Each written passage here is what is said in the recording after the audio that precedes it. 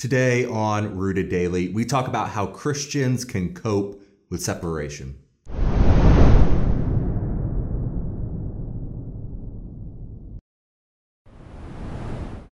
Welcome to Rooted Daily, the podcast where in 10 minutes or less each day we root you in the Bible so you can grow with God, you can weather the storms of life, and you can bear fruit. I'm Brandon Levy, and when Solomon wrote about all the different seasons we face in life, in Ecclesiastes 3:4, he wrote, "To everything there is a season, a time for every purpose under heaven, a time to weep and a time to laugh, a time to mourn and a time to dance." He also wrote in verse 5 something I thought was appropriate now, a time to embrace and a time to refrain from embracing. But Solomon, he made it clear that there are good times and there are bad times. And while we should dance in the good times, it's okay to mourn in the bad times too. Proper mourning can be an important part of how we cope. I was attending a funeral recently, and the preacher pointed out this verse about a time to laugh and a time to cry. And he talked about how we see both of those come together in funerals. Yes, funerals, they often start in tears, but then someone gets up and tells some crazy story, and those tears turn to laughter. And the laughter is good because it helps us remember and carry those memories with us. Funerals, they let us do that because they make us address our separation. There's no way to get around it. This virus has affected our faith and how we live it out in all sorts of convoluted ways. There's been good that's come out of this. I admire those who look at the glass half full and see that good, with nearly every congregation of God's church online somehow sharing the good news. People who never otherwise would have been in a place to hear and receive the gospel are now listening. Churches are relying on younger people to sort through all of these technical details, giving them a sense of purpose in this crisis that I suspect will have long-lasting benefits for their faith and the church at large, because they see a place for themselves in the work of the church. And in this time of uncertainty, at least anecdotally, and I think we'll start to see statistically as well, people are more interested in learning about the certainty that Jesus offers. Those are all good things. I mean, it is great that even in this dark moment, God is demonstrating how powerfully in control he is. But that said, while we can rejoice in what we've gained, we can also still mourn what we've lost. And today, even while we try to celebrate the good things around us, we are also mourning. We are mourning the tremendous loss of life that has occurred in this pandemic. And I think we've almost all at least known someone who has lost someone at this point. We mourn for the millions, if not billions, around the world who are away from work or out of work. We mourn for the loss of routine. But perhaps the thing that has affected the largest number of Christians is the separation from other Christians that has been forced on us by stay-at-home orders and social distancing. We should mourn the separation that comes from canceled worship services and Bible studies. And while we are so thankful for Zoom calls and live streaming, we are witnesses to the fact that they just aren't the same. In fact, in the Bible, that kind of separation is used as a punishment at the last resort. Jesus said, as it's recorded in Matthew chapter 18, if your brother or sister sins, go and point out their fault just between the two of you. If they listen to you, you have won them over. But if they will not listen, take one or two others along, so that every matter may be established by the testimony of 2 or 3 witnesses.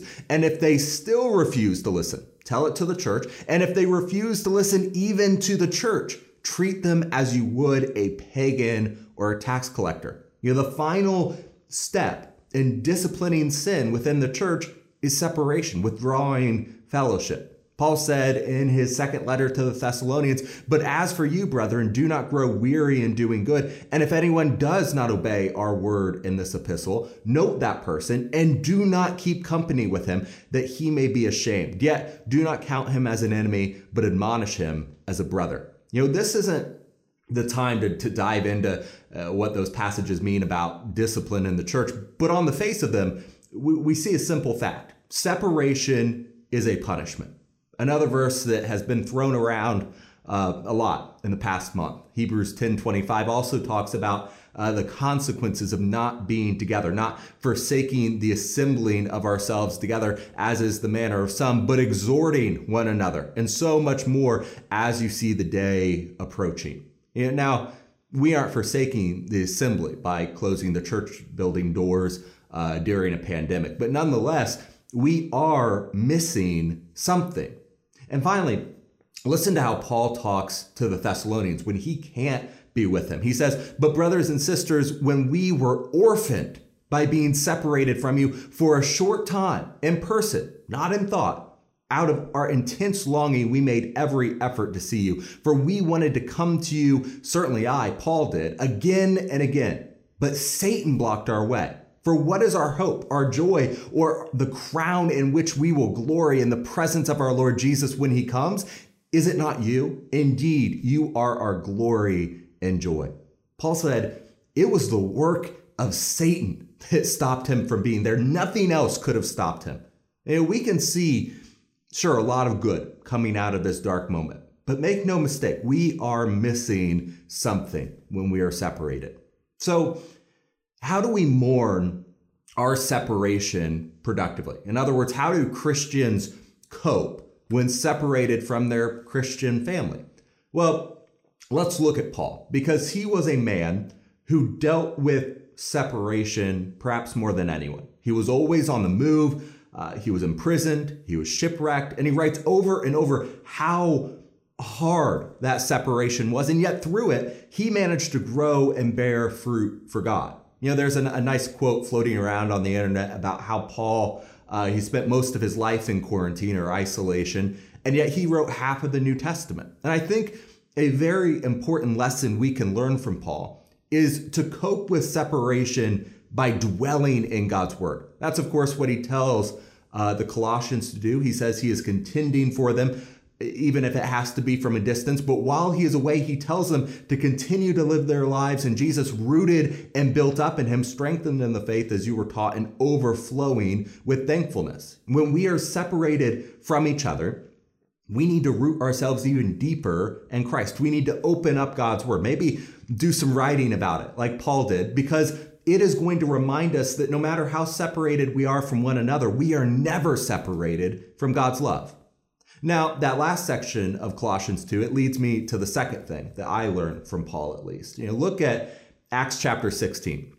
It's an interesting story there. Paul and Silas, they're praying when a woman with an evil spirit tried to use that spirit to make money off of them. But Paul, he became annoyed with this, and he commanded the spirit to leave. And because of that, this woman, she was a slave, and her masters decided once the spirit was gone, they couldn't make money off of her anymore. So they were going to perform a citizen's arrest on Paul and Silas. They dragged them into the marketplace where they're stripped and beaten with rods. And when it was over, they were thrown into prison under the careful watch of a jailer. And then in verse 25, we read about midnight. Paul and Silas were praying and singing hymns to God, and the other prisoners were listening to them. And suddenly there was such a violent earthquake that the foundations of the prison were shaken. And at once all the prison doors flew open, and everyone's chains came loose. And the jailer, he woke up, and when he saw the prison doors open, he drew his sword and was about to kill himself because he thought the prisoners had escaped.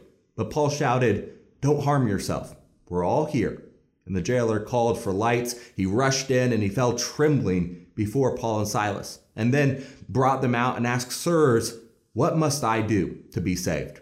And they replied, "Believe in the Lord Jesus, and you will be saved, you and your household." And then they spoke the word of the Lord to him and to all the others in his house. And at that hour of the night, the jailer took them and washed their wounds. And then immediately he and his household were baptized. And the jailer, he brought them into his house, and he set a meal before them, and he was filled with joy because he had come to believe in God, he and his whole household.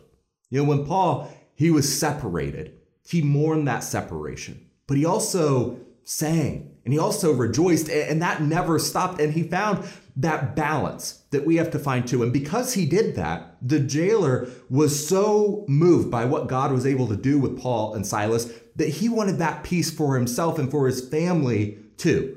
Proper biblical mourning does not mean that we wallow in our suffering. We recognize that things are not how they're supposed to be, but also that this isn't how it's always going to be. And for that, the hope that one day that we will be back together, we should sing. We should rejoice just like Paul and Silas did in prison. Finally, I learned from Paul to yearn for the end of this. Maybe it was interesting to try to figure out how to connect with each other online for a week or two, just like I'm sure it was interesting for Paul to go and visit new places and meet new people. But the newness wears off, and all the shortcomings of this online worship are laid bare.